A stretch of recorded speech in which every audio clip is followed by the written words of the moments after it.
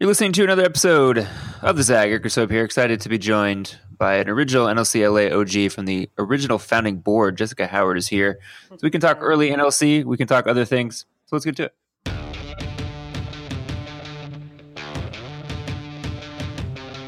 All right, Jessica, I don't feel like many people know or even remember because it was so long ago, the actual origin of the chapter, which was in 2009. So how did you come to be involved in actually getting this thing off the ground? That's a great question. To be honest, I can't remember every single detail leading up to it either. So we all have that in common. But I recall that a lot of it had to do with young professional fundraising events we had all done, or at least participated in around the 2008 election. So that's where a lot of us networked, got to know each other a bit more, whether that was around the presidential race or the California AG race. So that's how we all got to know each other generally. And then once NLC was something that was going to likely come to LA, I think a number of us were pulled together to be part of that original founding board. And then what were you even looking for in the original class without any archetype or previous fellows to draw on? What were the top priorities? Other than awareness of NLC, minimal awareness, I think the top priorities were people who were really excited to build a new organization, bring some energy together. And certainly we had a bit of precedent with NLC chapter in San Francisco, and I think that's the founding location. But at the same time, much of the energy around the election in 2008 anyway was about hope and coming together to build something new and profound together. So actually the timing for NLC growing and beginning in LA seemed pretty good too. So I think that energy was really mirrored in the folks who are on the founding board and also what we were looking for in the founding class. And then you've helped interview all the classes over the years, read applications. Anything surprise you about how things have changed from 2009 to now? That's a great question. I owe you guys my responses tomorrow, I think, for this year's cohort. You got plenty of time. Okay, good. Well, I will say that through that time, I actually, for 3 or so years, was a college admission officer. So my life day to day actually involved reading applications for some years.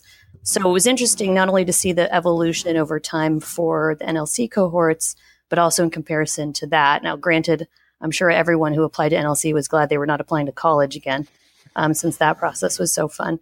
But I think one thing I noticed is, honestly, the people just keep getting more and more impressive and diverse and have really interesting experiences. Of course, there is more interaction with NLC alumni or the organization itself prior to them applying. Certainly when we started, we didn't have cool, fun mixers like you guys do now. But the class has just become, I think, more and more robust, which is to say that I think more and more people being aware of NLC and casting the net wider has really been helpful. Then again, it's all thanks to our initial cohorts. So I really think that the strength we started off with has really just continued and built momentum since. Yeah, I think you're right. And we're excited to meet the new class. We'll keep reading apps, as you said. Your deadline is tomorrow night. Yes, I will finish. And our main interview day is later this month, so we'll keep everyone posted. Hey, are you still living in Laurel Canyon? I am, yes, here in the little enclave that is Laurel Canyon. It's such an interesting part of LA, and I don't necessarily interact with people who live there or spend much time there. What drew you to the space, and what's the weirdest part about being there? That's a good question. I think it's well known and well stereotyped that people west of the 405 try not to go east of the 405. I think people in Laurel Canyon generally try not to leave the canyon either. Even some days the mist and the marine layer seem to feel the same way. But, I would say it has a legacy of 1960s, 70s singer-songwriters. I'm not one of them, but I'm an appreciator of them. And I think that still lingers. There is a very old school general store kind of halfway through Laurel Canyon during one of the swoopy lower parts of the boulevard. And that is just a time capsule. I think one of the weirdest and most fun things to do to immediately get a punch in the face about Laurel Canyon is to step into that general store. And by general, I really mean general. It's sort of like old school dry goods kind of store. With a random, very cozy brick-walled Italian restaurant literally underneath it. So I think if that definitely is a hallmark of Laurel Canyon. I guess another thing, it may sound odd. I guess it was great for the singer-songwriters. Sound carries really well within the canyon. And a kind of funny thing I've noticed since living here is ambulance sounds carry well, which then leads to all the dogs in the canyon howling in chorus with the ambulance. That also carries very well. So we all know when we've got some rescuers coming to town. And then do you feel like living there has changed your perception of LA? I think about when I started working for KIPP 6.5 years ago, and even the place I'm at now, I've been fortunate to get to be in many different parts of LA where the schools are. So whether that was getting to know South LA better, East LA, the Southeast cities, even a little bit in the Valley now, it's such a different feel every time you're in a different community. But I really don't have much experience or background in the canyons. And I bet if I did have that, it would change how I viewed Los Angeles. Has that been true for you? And if so, how did it change? That's an interesting question. I grew up in LA and have lived in a number of different places in LA. So I'm always fascinated by the feels of neighborhoods and certainly how they evolve over time. I would say the canyon, there are a few things that come to mind. One is it's pretty astonishing to me that you can live in the heart of a huge metropolis like LA and yet feel like you have a little getaway spot like we do in the canyon. Again, whether the mist is surrounding you and you just can't see very far ahead or because it's actually real. It's also, though, made me appreciate the valley a little more, actually. I do love West Hollywood. There's plenty of stuff happening there, but I also really love not stressing about parking, having some maybe more old school strips of mom and pop shops, and just maybe generally being in the areas that Tom Petty used to sing about. So I really do like the valley a lot. Things sometimes even are cheaper there, like sushi. And I'm pretty much smack in the middle of the space between the valley and West Hollywood. So I could almost, flip a coin to decide which side I'd go to day to day. Nice. All right. Well, we'll look for flowers in your hair, and your first CD will drop any minute now, I'm sure, with your songwriting yes, stuff. As long as I soon learn how to actually play the guitar. Plenty of time on that too. Plenty of time. Listen, when we come back, we'll talk to Jessica a little bit about her actual real life job when she's not hanging out in the canyon. Thanks for listening to this episode of The Zag. Be right back. So when folks ask you what you do for a living, how do you answer that question? I generally say I work at education policy. It always leads to an interesting facial expression in people I speak with because that's pretty not specific an answer, I realize. But then I elaborate by saying that I work with a statewide organization that is essentially the private nonprofit partner of the California Department of Education. And while that gives a little more hints, again, I know it's pretty nebulous. And it depends who I'm speaking with, how I then move on from there. And then not really an elevator pitch, I guess. That's true. Is it unless it's a very tall building with the elevator in it? Do you? Yeah, the Burj Khalifa. Yeah, exactly right. Do you have education policy preferences? What kind of things are you advocating for policy-wise?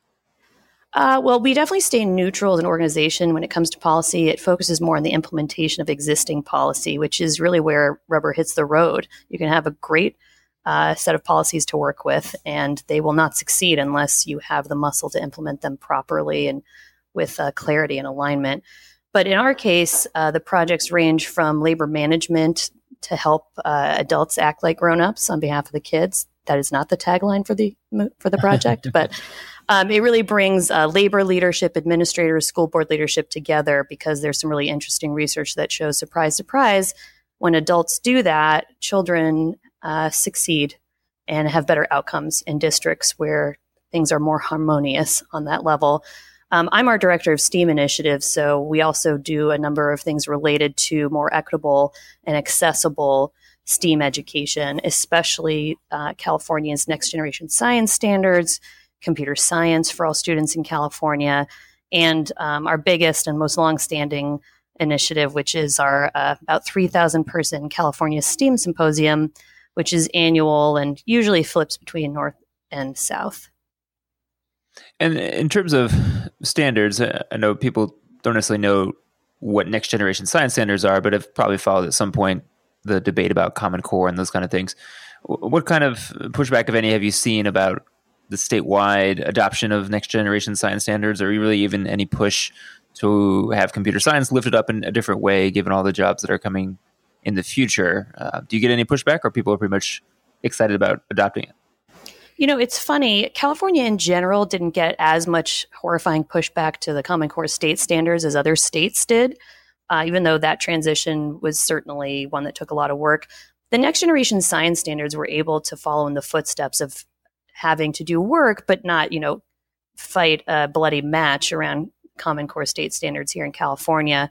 I will say that the NGSS, as we call them, essentially are a way to do science that is more fun, more collaborative. You get to step in the shoes of a scientist. And again, surprise, surprise, the way kids and even adults actually like to learn. It's very interdisciplinary. It's much more context focused. So it can be really personalized to students and their communities and their identities. A lot of it is based on phenomena, which is something that happens around us every day. And it's more about asking questions about the world than it is about memorizing parts of a cell. So it's better to work with something like that and hopefully not get pushback. But, of course, you have longstanding educators who have taught science in their own way for years and years and have probably initiative fatigue with every new thing they're supposed to be doing to improve. And it's, constantly helping people see what an opportunity this is, that if the classroom looks like it's totally chaotic, that's actually a hallmark of NGSS being implemented well. Things like that. I would say one of the biggest pushbacks that's kind of system-wide is where we have funding. We have science standards, but often science, just like art and some other disciplines, can be treated like another add-on that we don't really have time for. It can be hard to integrate throughout the day and at the elementary level, for example, just because you have so many other things to include in your day. So it's really about supporting those implementers, those teachers in the classroom, in being able to see this as a part of their work, and actually really a really great tool to engage students in general. I mean, who doesn't want to talk about sharks all day? I know. I was talking to someone the other day.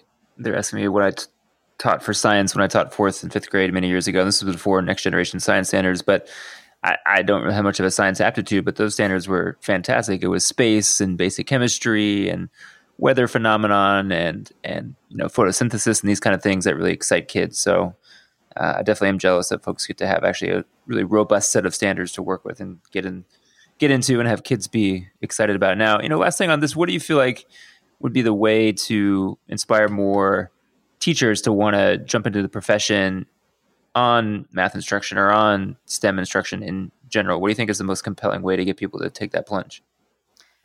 Yeah. And by the way, I would say that space is cool again, which is great. When my brother was in Rocket Club, it wasn't cool. Now all the kids in Rocket Club are the cool kids, apparently. So I would say to get just teachers generally, more teachers in STEM. Is that what you're getting at? Yeah, I think that's right. Sure.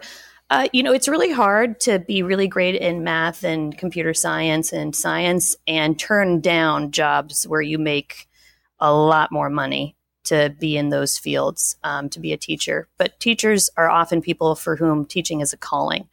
I think one thing that would help them be drawn to the field and stay in the field is if we had loan forgiveness or something that actually addressed the dollar challenges, also affordability with housing in neighborhoods where teachers are, really in short supply. So I think some of those surrounding elements can really help take away some of the pain points that teachers experience day to day with the average teacher spending $600 out of pocket for supplies for his or her classroom. There are way too many financial pain points that often can drive teachers out of the classroom because it's just not sustainable, especially if they then want to have families. And really, I think helping people, especially, potential less likely people to join the profession who are exhibiting talent in some of these STEM or STEAM majors in college, have them truly think about being an educator. Sometimes it's simply not brought to their attention as something that might be a really wonderful way to challenge their expertise and their passion for the work. passion, probably more than anything, helping to engage kids in a classroom and really be a hallmark of a great teacher. Yeah. Well, listen, we appreciate your passion all these years in NLC. We wouldn't be the same without you. So thanks for hopping on the Zag, and thanks for everyone for listening to this episode. You can find all past episodes on Apple Podcasts, Google Podcasts, SoundCloud, Stitcher, Spotify, wherever you want to find them. There's a whole bunch. Any topic, lots of cool NLC alums talking about lots of important progressive things. So thanks for listening. We'll have more episodes up soon. Until then, take care.